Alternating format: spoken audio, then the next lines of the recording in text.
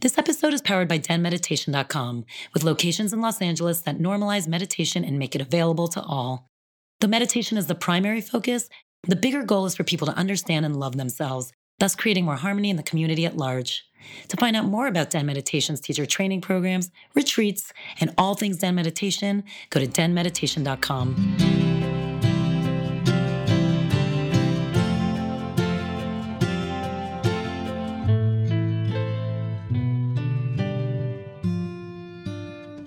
Also, just, if you guys really like Kelsey at the end of this and want to spend more time with her, we're doing a really cool New Year's retreat with her. More information at the end of the episode. And a fun thing for all of you, we're giving away one of Kelsey's Magik Vibes spring box. Just leave us a review, screenshot it, send it to dentalkspodcast@denmeditation.com. Also, go to our Instagram to see who you have to follow to make all this happen.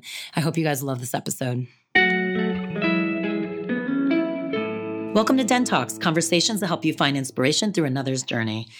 This is Tal, and I'm here with Kelsey Patel, one of our amazing instructors at the Den. She does everything from teaching Reiki, certifying Reiki, and Reiki circles, all Reiki, all the time. She has her own private practice as well, and she also used to own her own Pure Barre studios in LA. In this episode, we talk about how she gravitated towards meditation and spirituality, actually having horrible back pain when she was in the total world of politics in DC. We also cover being instead of doing in order to define your self-worth, and that is not an easy thing to do. How you can know yourself, and also the power of intuition.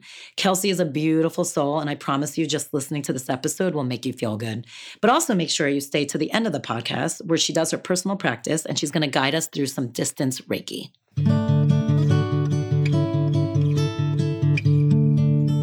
So we're here with Kelsey Patel, one of our amazing instructors who I actually met through the Den. Yeah. And she's done everything. I mean, she teaches Reiki, she certifies Reiki, she does Reiki circle. She had her own private practice, which we'll talk about because today is a big day. You actually just officially closed it. You own Pure Barre studios. I mean, you do everything. I think one of the reasons you and I connected is because we're like these weirdly grounded whirling dervishes. Yes, that's the best. Sometimes I've been called the tornado, but I love whirling dervishes. It's the same idea. How are we grounded tornadoes? How is that possible? But I do feel like it's a good way to describe both of us. But let's talk about you since this isn't about me. No, but it's equally about you. But how do you do it? You do so much. You're one of those people. I mean, you now have a subscription box coming out too, Magik Vibes. I mean, you do everything. So you have so many things happening constantly, and stepkids and a husband, and your energy is always amazing. But whenever you're anywhere, you're super present and there. But how have you done a million businesses at the same time, grown your spiritual side of you? How do you do that? Honestly, it's so crazy to hear it.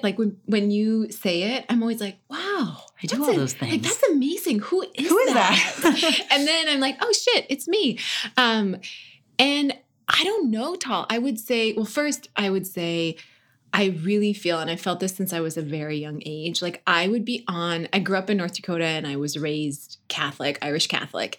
And I would sit on my knees at night in my bedroom and I would pray to God to let me be a servant, let me be a servant to the world. And it's kind of a weird thing. Most kids are can I have Barbies? And of course I had things I wanted as a child as well. But when you were raised religiously, how religious? Were you in church every Sunday? Okay. I did CCD. I was baptized, confirmed. I mean, I did it all. My grandparents were ushers at the church every Sunday. On, Christmas and Easter were very big celebrations for us. It was not a question of going to Mass. It was a matter of which service would we go to.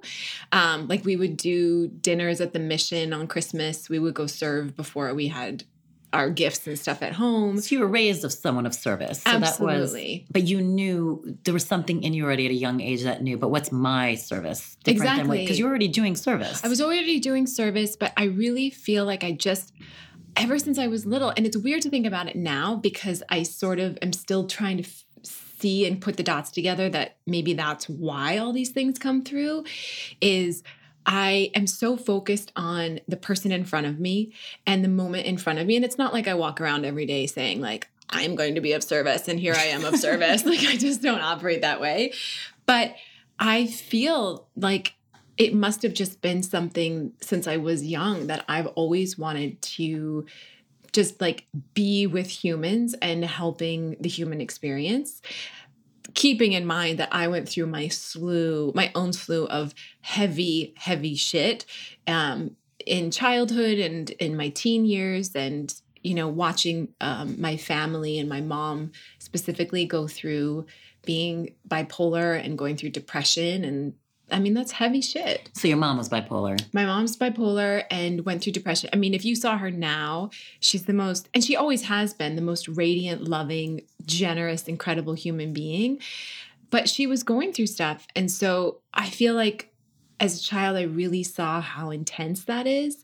And, you know, it created my own codependent issues. How did it manifest for you? Like as a child, like what are certain things you remember? I remember always wanting to do things. Like I really found my value in the doing and wanting to try to make my mom happy or make anybody around me happy. I was so focused on people feeling joy, which of course was because there was so much of it I couldn't control in my own home. And now I look at everything that I'm doing and I sort of watch myself do probably too much and realize that it's not always healthy for me. And I'm slowly now starting to see that, which sounds so funny to say as a teacher of all these practices, I'm starting to realize how important it is to just be and to receive my own joy and to not need to do all the time, because I so associate doing with my value. And your self-worth. And my self-worth completely. So like as a child, like wanting to keep your mom happy was just how you defined yourself. Yeah. And I believed that by doing, like that was the fuel to create this like shiny, bright life.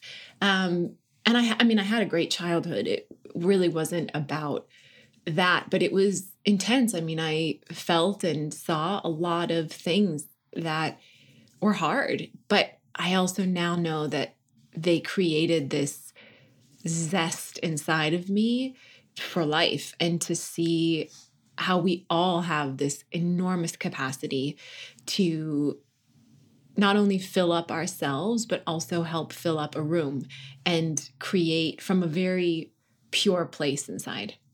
And so from a young age, like you were saying, you wanted to help and you wanted to do, and you were doing, and then you kept doing. But it's interesting. You and I just recently actually had this conversation about self-care. So when do you feel like it's kind of came to the surface for you where you started to realize, I'm taking care of everyone? I mean, that's what you do every day. Between, again, you close your private clients, but between private clients or people who are probably reaching out to you all the time, the people you're certifying, the classes you teach, your own family, you're always people's emotional rock. Yeah.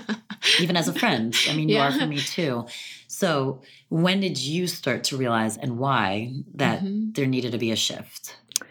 Well, I started to realize the way I got into even any of this work was because, and you and I have talked about this, I had excruciating back pain. And I was like, you know, chugging Advil and drinking wine at night. I worked in the Senate in Washington, D.C., which let alone is stressful.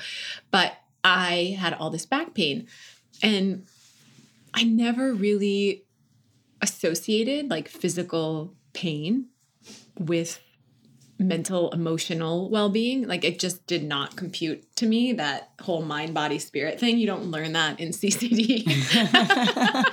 It's amazing. But yet they talk about it a lot. Amazing, yeah.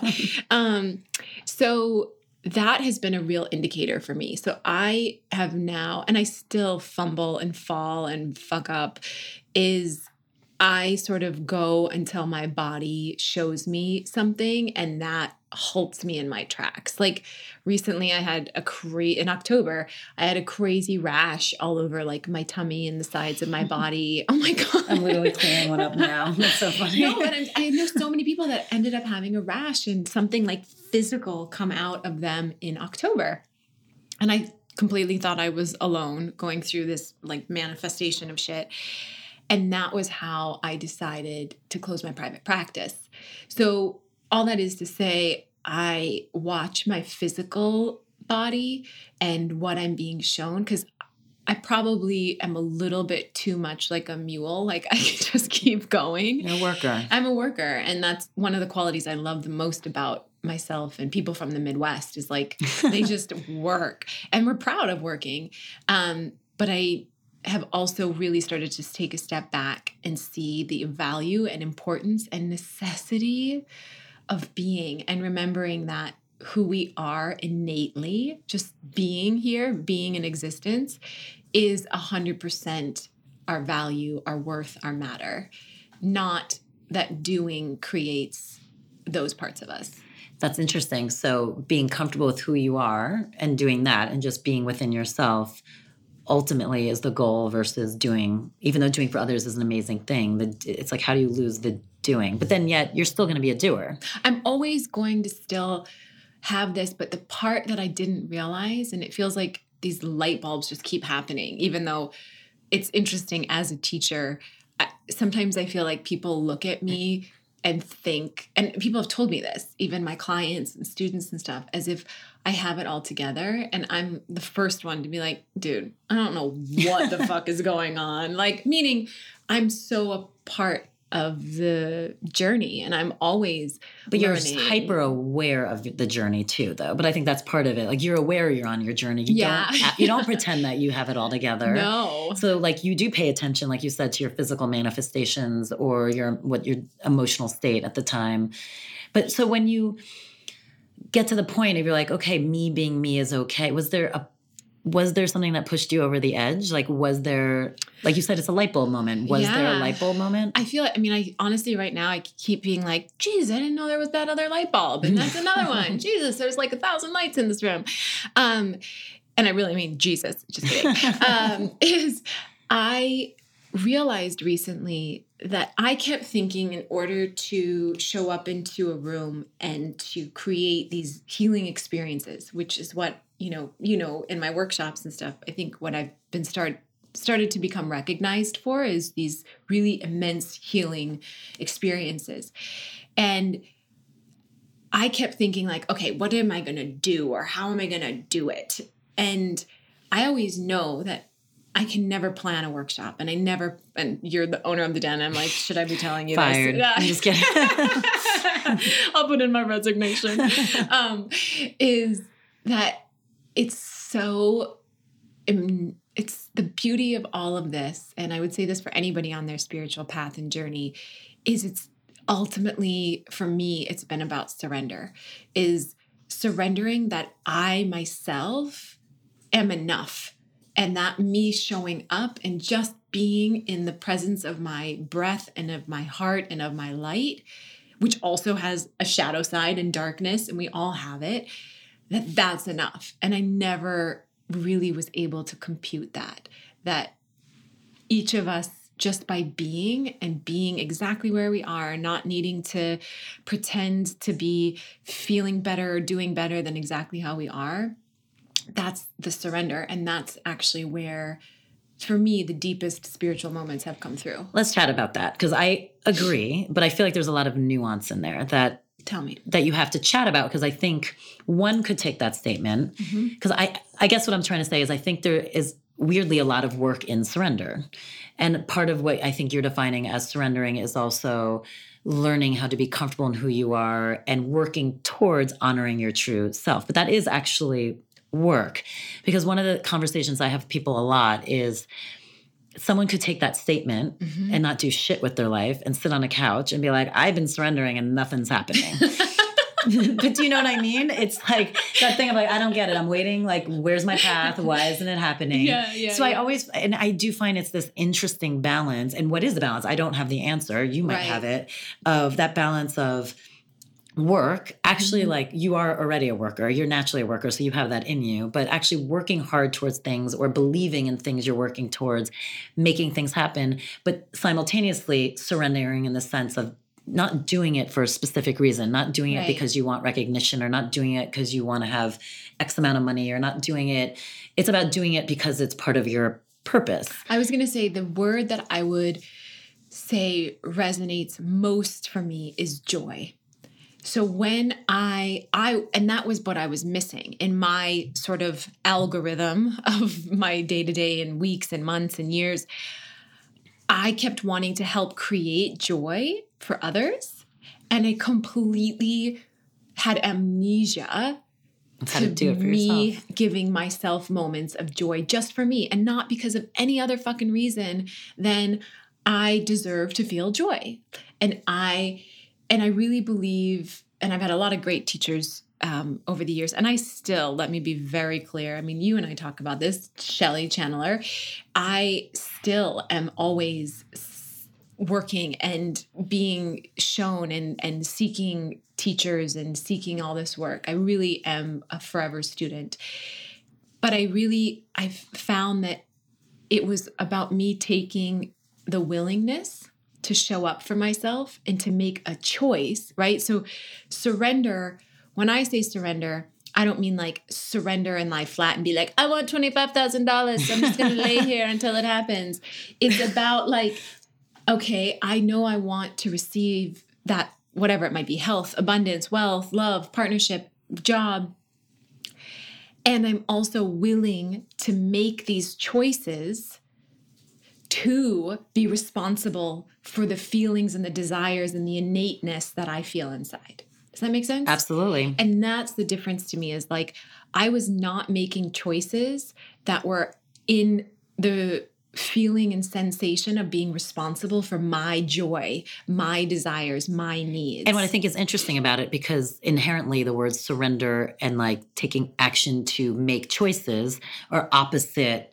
They're opposite. And that's why I wanted to talk about it, because that's the balance. It's like within the idea of surrendering and accepting are two very different forceful things happening at the same time, which is a fascinating concept, which is why we're always struggling and learning how to do it. Always. And it's a forever journey. It's like, to believe, and what I've found in a lot of my students and in myself and people that I work with is people really want to somehow believe that when I get to this place, it's all going to be when okay. I do this, yes, when I've meditated this many times, when I've gotten this certification, when I've when I'm working out this many times a week, when I'm eating this kind of food, then I'll be good.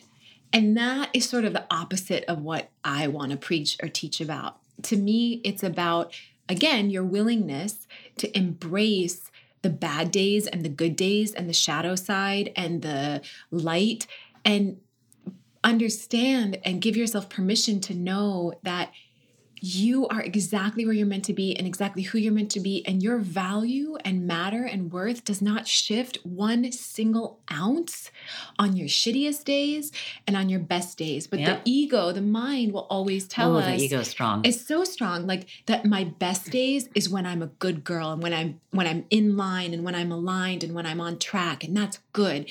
And when I have a shitty day, somehow I'm not doing as good and I need to blame or shame or guilt myself that I haven't done enough. What would people do like in weight loss or something like that? Because that for some reason brought up the idea of like dieting. Like people, it's like you have a good day or you have a horrible day. And then that gets internalized to, I hate myself. Yep. I fucked up. And I would say the key component in that whole cycle, because you'll just stay in the cycle, is forgiveness.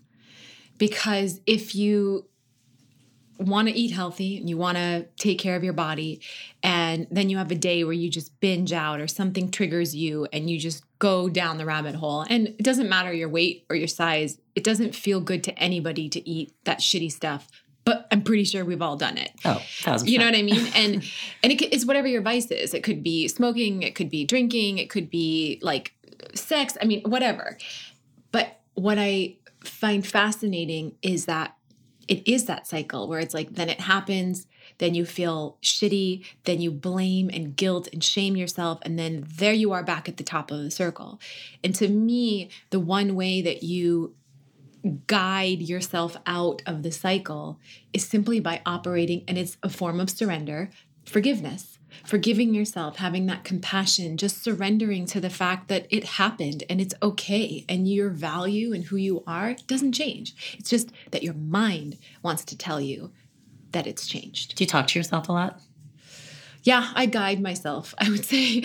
And more, I mean, honestly, this is what's fascinating about all of this is it's such an infinite, unending practice. Like the minute I feel like I've sort of swallowed a part of my ego and into my heart, some other shit comes up.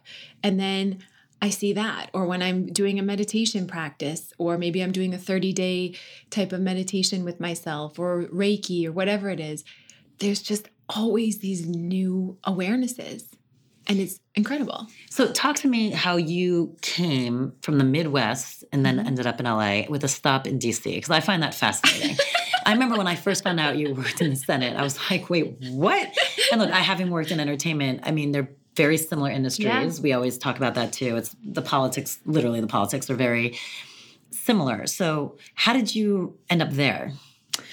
So growing up in North Dakota, my mom was always really, which is such an amazing quality about her, she was always supportive of very strong females. And she herself was. I mean, she has her, master's and doctorate and would create like a school for high school teenagers that had dropped out of every high school or gotten kicked out. Like she's a saint in her own right.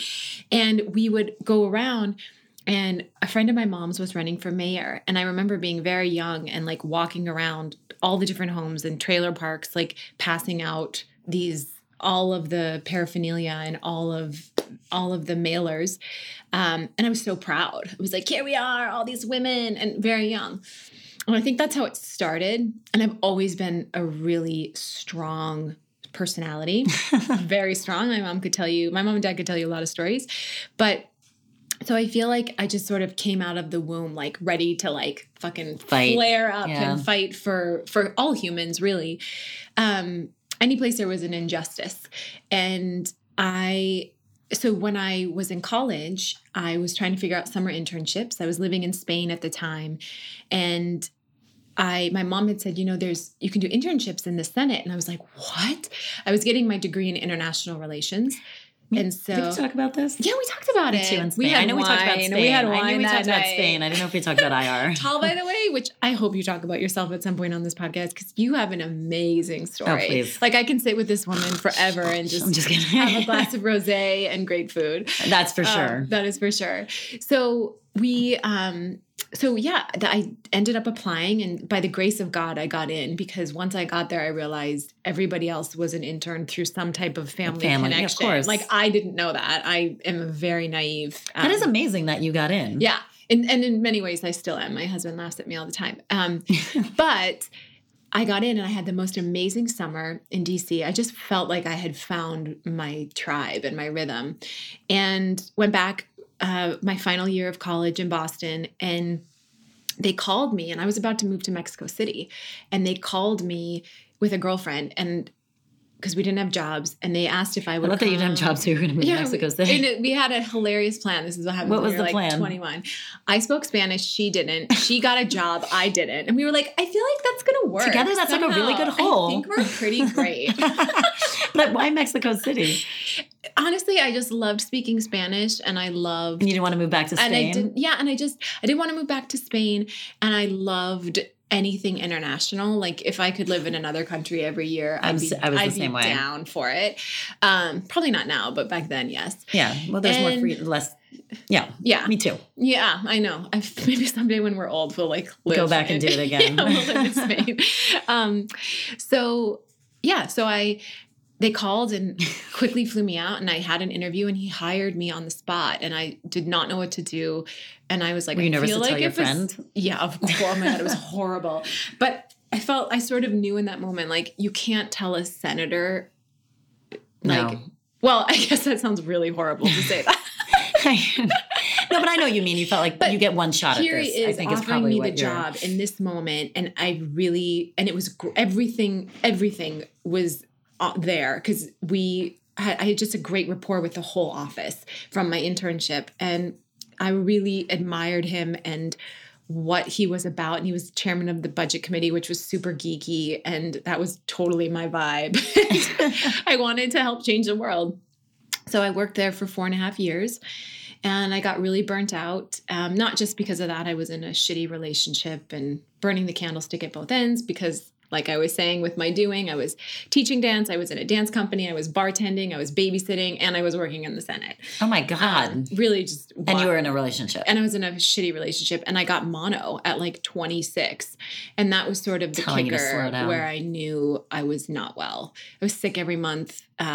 So a girlfriend of mine called me from New York and said she was moving to LA to become an actress, and did I want to go with her? And I was sitting on my ex-boyfriend's couch crying because we had just gotten in some bullshit fight.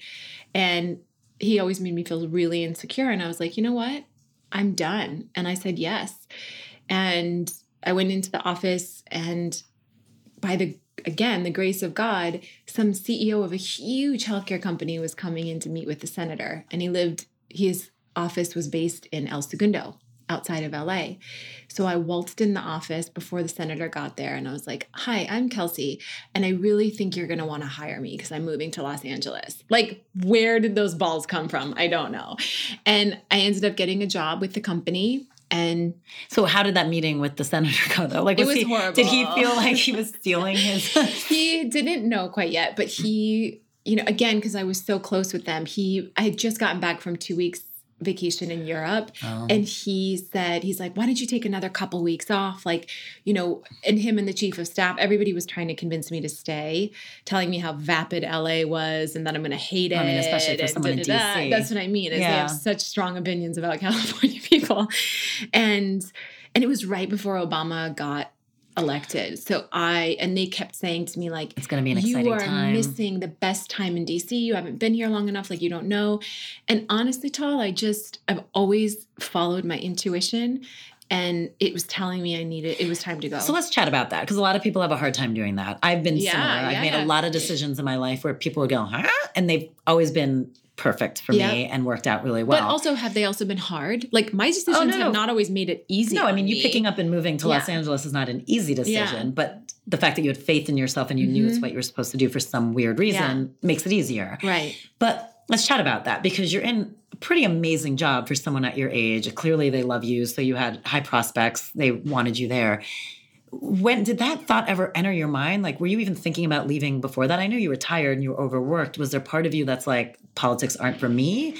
Or just this opportunity for LA popped up and for some weird reason, everything shifted? I will tell you, more than any of that, I knew that, have you ever met somebody and their energy is just so big, and I hate to use the word, but I'll say it, dark, that I felt like if I stayed in DC, I would never be able to move on from the relationship that I had with this guy. So it was all about the relationship. It was really, and it was like I knew in that moment, like, I either needed to choose me, and I swear I chose me by like the smallest sliver of a thread in a needle, that was how thin I was still able to connect with the me that knew that I deserved better and that I needed more than that.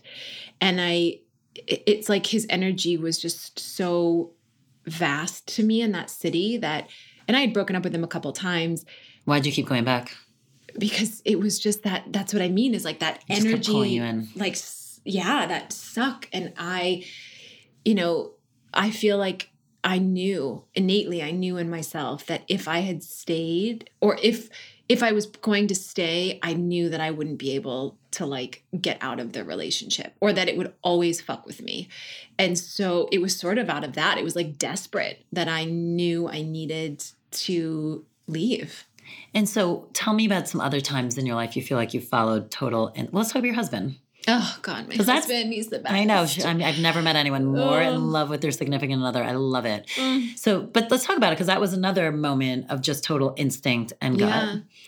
We met through a mutual friend, and the day I met my now husband, he was with his kids. He had been divorced, and we were meeting through a mutual friend. It wasn't at all a setup or anything. And we had this awesome connection. But what was wild is that night, I had this like crazy, like uncontrollably crying, like, what is life? What is God? What are we all here for? Like this insane spiritual thing, which again, this was so many years ago that I didn't know what the fuck was happening. I thought I was going crazy. And again, fast forward, like we just became friends and we would hang out as friends. And then a couple years into our relationship, I had never associated that the day I met my now husband was the same day that this like meltdown I had of life came through. And what was amazing though, and I don't know how people feel about past lives. I feel like I'm still I believe in them, but I don't like see them and have an association. But I have been told by many different, mediums and psychics and stuff that my husband and I have had past lives together. And it made so much sense to me because how else on the same day that I meet him for the first time in this life did I have this? And I'm telling you, like I was on my knees, like sobbing, like crazy feeling. And was it a feeling of loss? Was it a feeling of regain? Was it a feeling of... Honestly, it was a feeling of fear. It was like a terrified feeling of what is life, what happens to us when we die. Like I just like, pew! It's crazy. And it lasted for a while. Like I would then be in the shower at home and just like all of a sudden just sob in my knees. And I was working at a Fortune 500 company at the time, the one that I moved here to do. And I would be in a meeting with people and be like, how the fuck are people talking about projections and strategy and all this bullshit when like, what is life?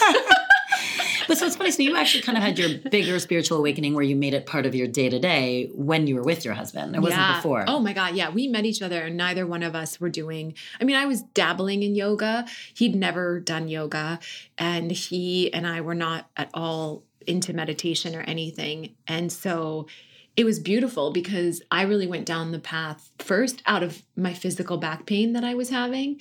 And then once I got all like into it, I wanted, which most partners do. Like, I was like, come on, babe, you got to come to this meditation class. You got to go to yoga. And he was always so resistant. And then that would piss me off. And I was like, we're not going to be able to be together. This is just like, I might as well just cut the cord now because he's not evolving. He doesn't give a shit about spirituality.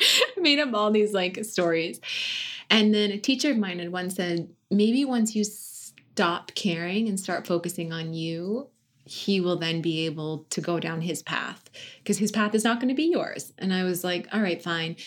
And I did. I stopped inviting him to classes and just be like, oh, I'm going to go, do my Reiki class or I'm going to go to yoga now. And eventually he wanted to start coming. And now he does yoga more than I do. And it pisses me off because he can do headstands and shit that I still like struggle with. I love it though. And we meditate every morning. We both have our own practice, but he comes to my class at the Den. It's really amazing. And you guys been together how long now? Oh, I don't know. Too long. Yeah, I just don't remember dates. I think we've been together for 8 years. I don't remember dates either. Why is that? He gets me gifts on things and he's like, this is the anniversary of our first kiss. And I'm like, yeah, I like completely remembered and just wanted to kiss you instead as their gift. I never remember anything either. I'm the worst. It's horrible. Thank God his birthday's on Christmas Day because it's hard to forget and Christmas my husband's Day. is Valentine's Day. Oh, see there. Thank God. No, but God did that for us. That's true. Because I sometimes forget it's my own birthday. It's Christmas Day? It's Christmas Day. Do you guys celebrate Christmas? We do now. Like this year, we're going to go to North Dakota to celebrate with my whole family. That's nice. Yeah. And then... so we do, but it's nice because my family, we're big on birthdays and he really wasn't always big into his birthday because it was on Christmas Day. So we make a big celebration for him. And it's got to be hard to have a birthday on Christmas. I don't think he cares. He's so happy with his life that I don't think he gives a shit. If you could give like a piece of advice on how to get in touch with your gut or your instinct, because I think people struggle with that. It's a scary thing to do. And how do you know when it's actually instinct or not instinct? How do you know if it's just a crazy idea or if that's actually you speaking for yourself? I would say, so how I sort of started is I would give myself this permission I would feel things. It sounds so silly, but true to say it over a microphone is I would feel moments where I'd be like, turn left. And I'm like, no, my GPS says go straight. And I would feel, and it wasn't like I heard a voice, but it was just this feeling like, I feel like I'm supposed to turn left here. It's like all those times where you want to go, I knew it. Yeah, exactly. Like I knew I should have picked D instead of B, and that's why I got an F on my test. But I would, and then I wouldn't trust it. And then I'd keep going, and suddenly there was like some big roadblock and like a fucking carnival on Venice Boulevard or something just like that would completely derail what my GPS was telling me. So when those moments would happen, I would slowly start to say, okay, I don't know where I'm going to get guided, but I'm just going to, for the next 10 minutes, I'm just going to follow where I feel I'm supposed to go. And I would start to do these sort of little exercises, I guess you could call it. Same with my meditation. Nobody ever taught me that you could actually move your body in meditation. And I would meditate at home. And I would notice, and because I've had a lot of stuff, again, physically, I was a dancer, so I very much connect kinetically. And is that how you say it? Kinetically? I don't know. I think so. Okay. I would sit in a meditation and suddenly I'd feel this energy to like, I'm doing it and you can't see me at all doing this. I would move my body. Like a worm. I would feel this like energy to move my body. And I noticed how much more. And I was like, is this right? Am I supposed to do this? As if there's a right or wrong way to meditate. But I would move my body, and sometimes it would freeze me in a position and it would like hold a muscle in a certain way. And then it would guide me. I don't know. It was amazing. And that was part of me trusting my intuition. Is just like, that's what you needed. Letting myself be guided as if my body already knew how it wanted to heal and move energy. It's funny. I tend to rock a lot when I meditate, which I know people say, no, you have to be simply still. I'm like, no, but honestly, some of my best meditations, I know, I'll later realize like I've been actually I've been moving the whole time. Yeah. And so for me, just in general with intuition, it's like if you feel that pull that says, get off your phone now, like go move your body or go make yourself a tea or call your mom or whoever it is. Do it. I've stopped questioning it. And even now, my husband and I will both, when I'm like, I feel like we shouldn't go that way. He's like, okay. Because we've seen how I get these moments of intuition. And I've started to kind of question him too. And I'm like, what are you feeling right now? And he's starting to work what I would call, we all have it. It's a very atrophied muscle that each of us haven't been working. So it's the same way if you want to work the muscles of your body, you need to work the muscles of your intuition. And you have to give yourself that permission to be like, what do I feel called to? What do I feel is best? What do I feel is going to be good for me right now? So it's interesting. You're actually saying you can start this and practice this with small things like turn left, turn right, call your mom, stuff like that. Yeah. So that in moments Don't email Sandy now. Email her at 2 p.m. this afternoon. Drunk dial. But meaning, or even at work, like if you like just start to tune in and be like, I don't know how I'm going to get this project done, but intuitively I feel like I will be okay by 2 p.m. I don't know. Right. Those are just ways that I've started to connect to it. And so then in moments where it's kind of a bigger issue, like for a lot of people like you, like change a job, I'm not happy, I need to leave, or how do I get out of this relationship? How do I trust it? I know nothing else. How do you then conquer fear of an unknown with, like, how do you do the leap? Because for a lot of people, they are stuck in like those relationships like it sounds like you were stuck in. But the idea of the unknown is so much scarier than what they already know. Yeah. Or a job, the idea of not making money or making less money or having a different status, or they'll stay in something for that reason. So how do you... I would say, for me, that's really all I can speak to, is I do have, even though there have been many times where it's felt completely gone, I do have an unwavering faith. Me too. And if anything for people, that would be where I would tell them to start, is to learn to develop your relationship with, again, surrender and letting go, and that trusting your path is already laid out and waiting for you to receive its abundance, its health, its joy. And I also recognize real shit happens. Like I've had a lot of moments in my own life, and I've had a lot of grief, and I've had a lot of pain. And it's hard when you're in that to feel sometimes that same unwavering faith. So tell me about a moment for you that was like the most painful, that you felt like it was really hard to keep faith. I mean, two things I would say, both like physical pain. I mean, there were times where when I was in the midst of my back pain, I would question how long I could live with that kind of pain. Like I just thought, I don't know if life is going to be enjoyable if I have this amount of pain. And the second time was when a very dear friend of mine was murdered, very tragically and very publicly.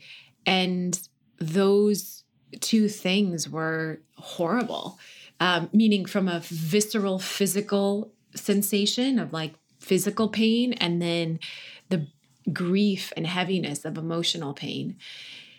And I mean, going back, like, shit, I don't know what got me through other than letting myself cry, letting myself feel.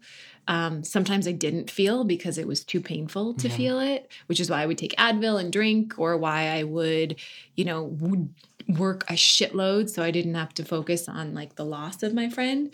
I mean, and that took me probably 5.5 years to finally have like a huge breakthrough and breakdown of, was afraid to like connect with her and anything. And the physical pain, it just took time. It took time, and it took me having enough belief and curiosity that I could heal my emotional pain, because I knew I had a lot of that inside that had been bottled up. Do you connect with your friend now? Yeah. In fact, I got a reading a couple months ago, and her name has 5 letters and a Y and an A, and a being came through in this session who they called Sonia. And I knew my friend's name was Jaina, and I just knew that it was her, because it was like saying there's nothing you could have done, and she's in a really wonderful place, and she knew what her path was going to be, and all of this stuff. And because I was so heartbroken that I just felt like you how can you ever be okay with this? And I actually am now. I mean, that is a really hard thing, because it does, whether you believe in God or spirituality or whatever it is, it just makes you question. Yeah. I mean, especially when it was that traumatic, what had happened, you're just like, where the fuck is God? That to me was what I was really going through. Even in those moments, I will say, I did still know God was there. I just couldn't. You're just angry. Yeah. I was just pissed. Yeah. Yeah. And so it's, if you have the faith and you hold on to it, know that your path will unravel, is what you're saying. And I believe that, honestly, and I've been told this as well, so much of the pain that I've gone through just in my relationships and in seeing people and myself go through so much pain, I actually know now that it was all a part of my path to be where I am today and have the compassion and the love and the tenderness for myself and for the human beings that I meet. Well, you understand in a different way, and you understand like the complexity of emotion and loss, and it's true. And we're all going through shit. I mean, it's like at every stage, everyone is in my opinion, everyone is in a form of healing. And I know some teachers out there might say like, nobody's broken and there's nothing to heal. I don't believe anybody's broken, but I do believe that we don't always give ourselves permission to heal in moments when they've happened, because they might be so intense that to heal to me is to align and to give yourself that space to be and to feel the content and the joy and the trust and the surrender and the support that's always there for you. And how do you heal if you yourself have done the things that, like, you're disappointed? So it's not even something happening to you. What if you were part of it happening to someone else? Yeah. I mean, that's a big one too, is just, I mean, to me, the first word that comes up is forgiveness, to also acknowledge that each and every one of us has shadow, has a darkness, and it's not about changing that darkness into light to somehow, again, like I'd said earlier, you believe that you can get to this certain place where suddenly like your growth and evolution has stopped. It's the same way that I feel like it's a dangerous path to believe that through meditation and other spiritual practices that somehow you're going to get to this place where you're all light and you're just beaming all light all the time. Each of us will always have addiction, codependency, fear, worry, pain, sacrifice, just all of these different elements. That's what makes us human. And to me, it's about learning to embrace that part of us and love it and allow it to be there. You don't need to give it your attention in every moment, and you don't need to believe that is who you are, meaning your goodness and the part of you that is the light, but you don't need to also shame it and pretend that somehow you can get rid of it or that it makes you bad. I feel like you and I have had this conversation too. It's such a freedom or relief when you can accept yourself for all facets, and they change too. And you're always, like you said, you're always learning new ones. But you can feel the difference of someone who's struggling to do that, because they usually put it on you a little bit too. And when you're able, I think, remember we were sharing the stories of like, when at a very light version of this, when you're the person who always loses your stuff, you just own it. And then it becomes like the funny joke about yourself versus someone who beats themselves up for it. Or if you talk too much, interrupt people, like you understand that. Or if you have the tendency to react quickly or get angry, like you understand that so you can work on it. I mean, there's so many things. Of course, like I know I struggle with patience. Like the people who know me the best are like, oh my God, when I say I want my closet cleaned out, I don't mean like in a week when my friend can come over and help me. I mean like right fucking now. I'm the same way. When I'm like, babe, we should clean up the house. And he's like, all right, cool. Like, can we get to it later? This week or later tonight. I'm like, well, what are you doing right now? Why could you do that away? Could we do it right now? I think we should do it right now. And my mind just like fixates on something. You're a mule. I am. And so I know that patience is a thing for me. And that's been but again, I believe that we all come in with these beautiful lessons. Of course. And it's usually the thing you don't want to learn the most. Like, I don't want to learn patience. I want shit done. Like, I don't have patience to learn patience. Exactly. But my point is, you're not beating yourself. You understand it. You understand it's part of you, but it's also what makes you you. It's part of the fun of you. It's part of who you are. It's like what all my friends love to say, like, oh my God, I know that I can't ever give you a pair of shoes that takes a while to put on or off. Because it's not going to happen. You just won't do it. Right. But then there's people where they can't even admit that about themselves. And that tiny little thing, which for us is like, oh, I have trouble with patience. Right. Can become a huge hole for someone. Of huge. Course. Because then the things that they struggle with patience and all the ramifications of that become much bigger issues. Right? It's like how I see so many clients that come to me and they ultimately, whatever their thing is, what the part that's usually the most painful for them is that, like you're saying, they're trying to deny it or defend it or like not give themselves permission to see the part that's trying to control it so it can keep it. Yeah. And it's like, you can let go here. Yeah. You can surrender here. Right. And the monster, it's fun. I have a funny story with this where I think I might have told you this already, where when my husband and I first started fertility treatments and we had a wedding to go to in Santa Barbara.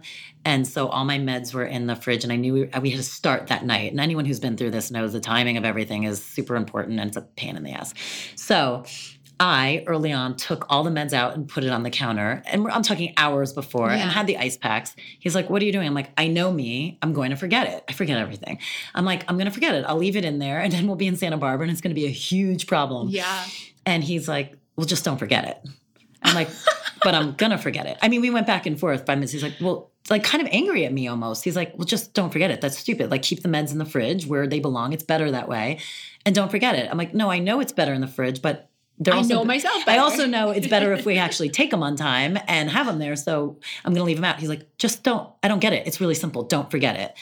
And I was like, okay. And I put them in the fridge and sure enough, we're driving to Santa Barbara. No. And thank God we're stuck in so much traffic, so we could only get so far because it's Los Angeles. And I was like, oh shit. He's like, what? I'm like, I forgot the shots. Oh God. And we went back and I got in the car and I just laughed and I looked at him and I'm like, I don't know how to explain this to you differently. I know me and I know I'm going to forget it. And I was taking care of it because I know that about me. That was how I was solving the problem. Yes. And it's not ideal for sure. In a perfect world, I would not forget it and I could leave it there. But that's me. And I'm okay with it. So you need to be okay with it. And it was actually like a really big, and I know that sounds so small, but it was this big moment like for him, because he struggles with that a little bit more. It was like, he just couldn't understand. Well, no, just change that. And I'm like, but I can't change it because it's who I am. It's innate. And that's what we all have. And I feel like the more and I didn't hate myself for it. So therefore I was like, let me just work with it. I'm going to work with it now. Don't you see and how relevant that is, especially in relationships too? Like think about how many times, I mean, for you or for me or anybody, like I know I've had several employees because I've owned a lot of different businesses that probably actually like hate me or despise me. And I really don't mean to be like despisable. You're so not. That's why I'm laughing. No, but it's like, but I know that there have been people who like genuinely could not stand me as a boss. And I get it. Like, I don't know if I could stand me I don't know. But it's just because we each have these innate parts of us. And I used to sort of then beat myself up about it at night. And I'd be like, oh shit, like I think so-and-so is really annoyed with me and blah, blah, blah. And I gotta match their personality and like I gotta speak to them in a light way, blah, blah. And I would try. And then it was just even shittier because it's so not me. And then I would resent the person because I felt like I had to be a different kind of boss, entrepreneur, whatever. And now I've sort of started to, at 36, started to be like, oh, I can be me. Yeah. And not everybody has to like me. Nope. And I am like okay with that because I don't know. I mean, sadly I like everybody, but not everybody likes me. But it's better for you to like you. Yes, exactly. Because that's the thing. If you stop liking you because you're behaving a different way, that's when it becomes a whole mess. And I wasn't liking me. I was always looking at what I could do better, what I needed to do more of, what I needed. And again, going into the do. And that is what has shifted the most for me. And also as a boss, to use that example, yeah, I'm sure there probably were, same with me, but then the right people fall in your path. If you are being you, then the right people who can work with you. 5 years later. Right. It takes time. I mean, I feel like I have an amazing team now. But but they find you because you're giving off exactly who you're going to be. So the right energy is going to come their way. And I didn't know that right away. Like I wasn't, and to be completely fair, I probably wasn't being 1,000% my true authentic self in the beginning because I was so scared owning a new business and wanting to make it work and wanting everybody to be fucking please happy. Everyone, right? I do that too sometimes. Yeah. The people listening probably like, no, she doesn't. Same thing that you're saying.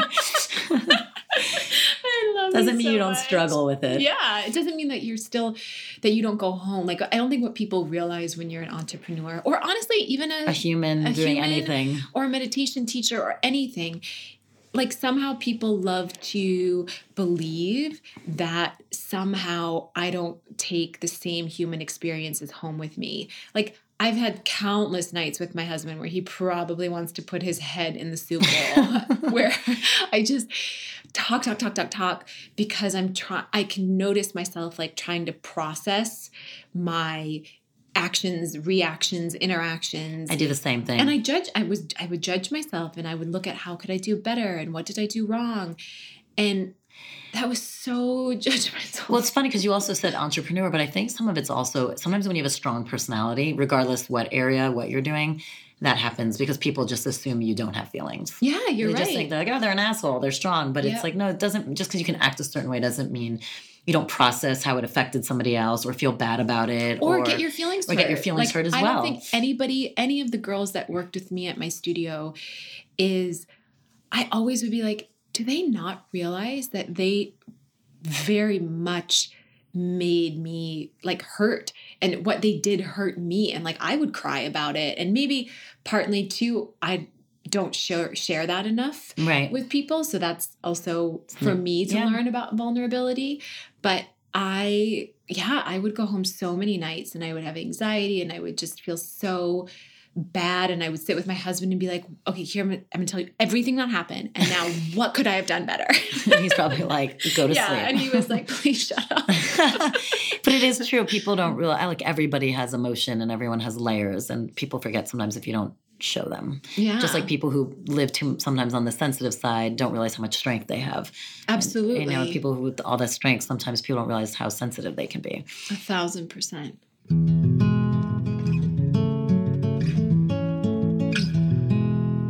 Hey, if you like this episode and want to spend more time with Kelsey, we're doing a New Year's Reiki Magic and Manifestation Retreat in Nicaragua, December 28th through January 3rd. For more information, go to denretreats.com.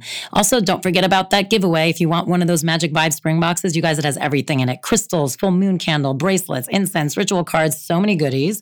All you have to do is leave us a review, screenshot it, send it to dentalkspodcast@denmeditation.com. Go to our Instagram, see who else you have to follow to make all of this happen, and get yourself a Magik Vibes box. This is Kelsey's personal practice, some distance Reiki. Wherever you are, we're going to close our eyes here. And if you have the ability, you can allow yourself to join us. And we'll take a few deep breaths. So inhaling through the root of the body, so all the way down below the navel and up through the spine, through the crown. Open your mouth, exhale, let something go. Take that a couple more times.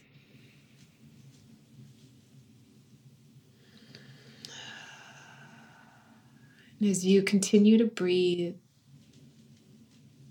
I'd like you to ask yourself in this moment what it would feel like to just surrender. To surrender to the you that is enough. To surrender to the being and the life that you have lived thus far. Knowing that you have done a lot already. And that there is more to come, but in this moment, just give yourself space and breath and permission to feel the vibration of surrender.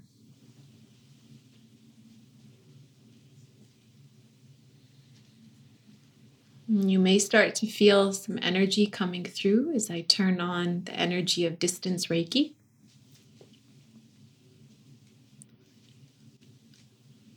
Allow yourself to fill this space of letting go, the surrender,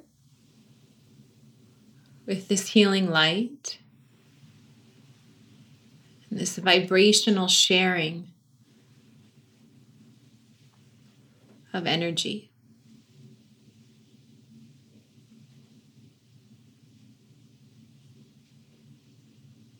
Allow the whole body, every cell inside, to release something with your next exhale. Anything it's been carrying, holding, grieving, believing, any falsities, just let it go. Any pretense. And from this place of release, allow both now your inhale and exhale to fill you up with this space to receive.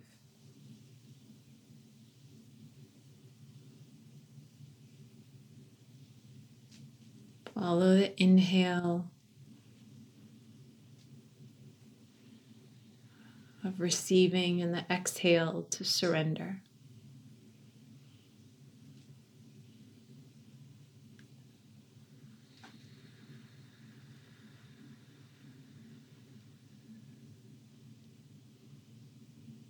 Remembering that you are seen.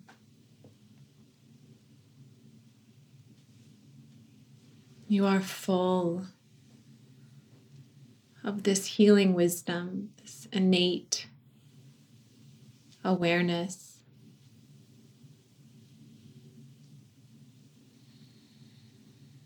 And the ability and permission to surrender. So you may share in the gifts of peace, of being supported, of love, of abundance, of health, happiness, and true, pure joy. Just giving yourself permission and space to feel that.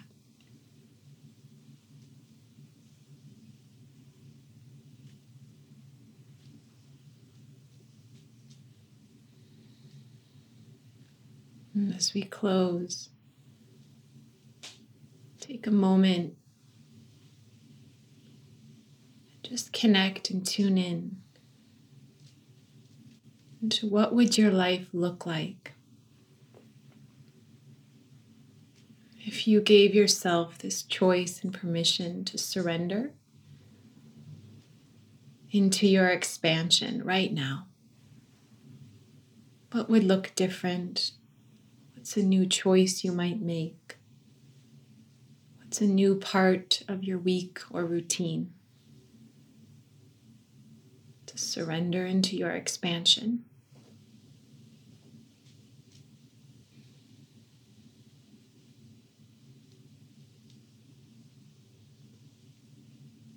And taking that with you, a nice deep breath in and a deep breath out. Remembering and honoring that you are your greatest teacher, you are your greatest client, you are the greatest love inside. Namaste. Den Talks is produced by Michael Burke, Mike Burns, Reem Edon, Nicole Rappi, and music by Alex Fetter.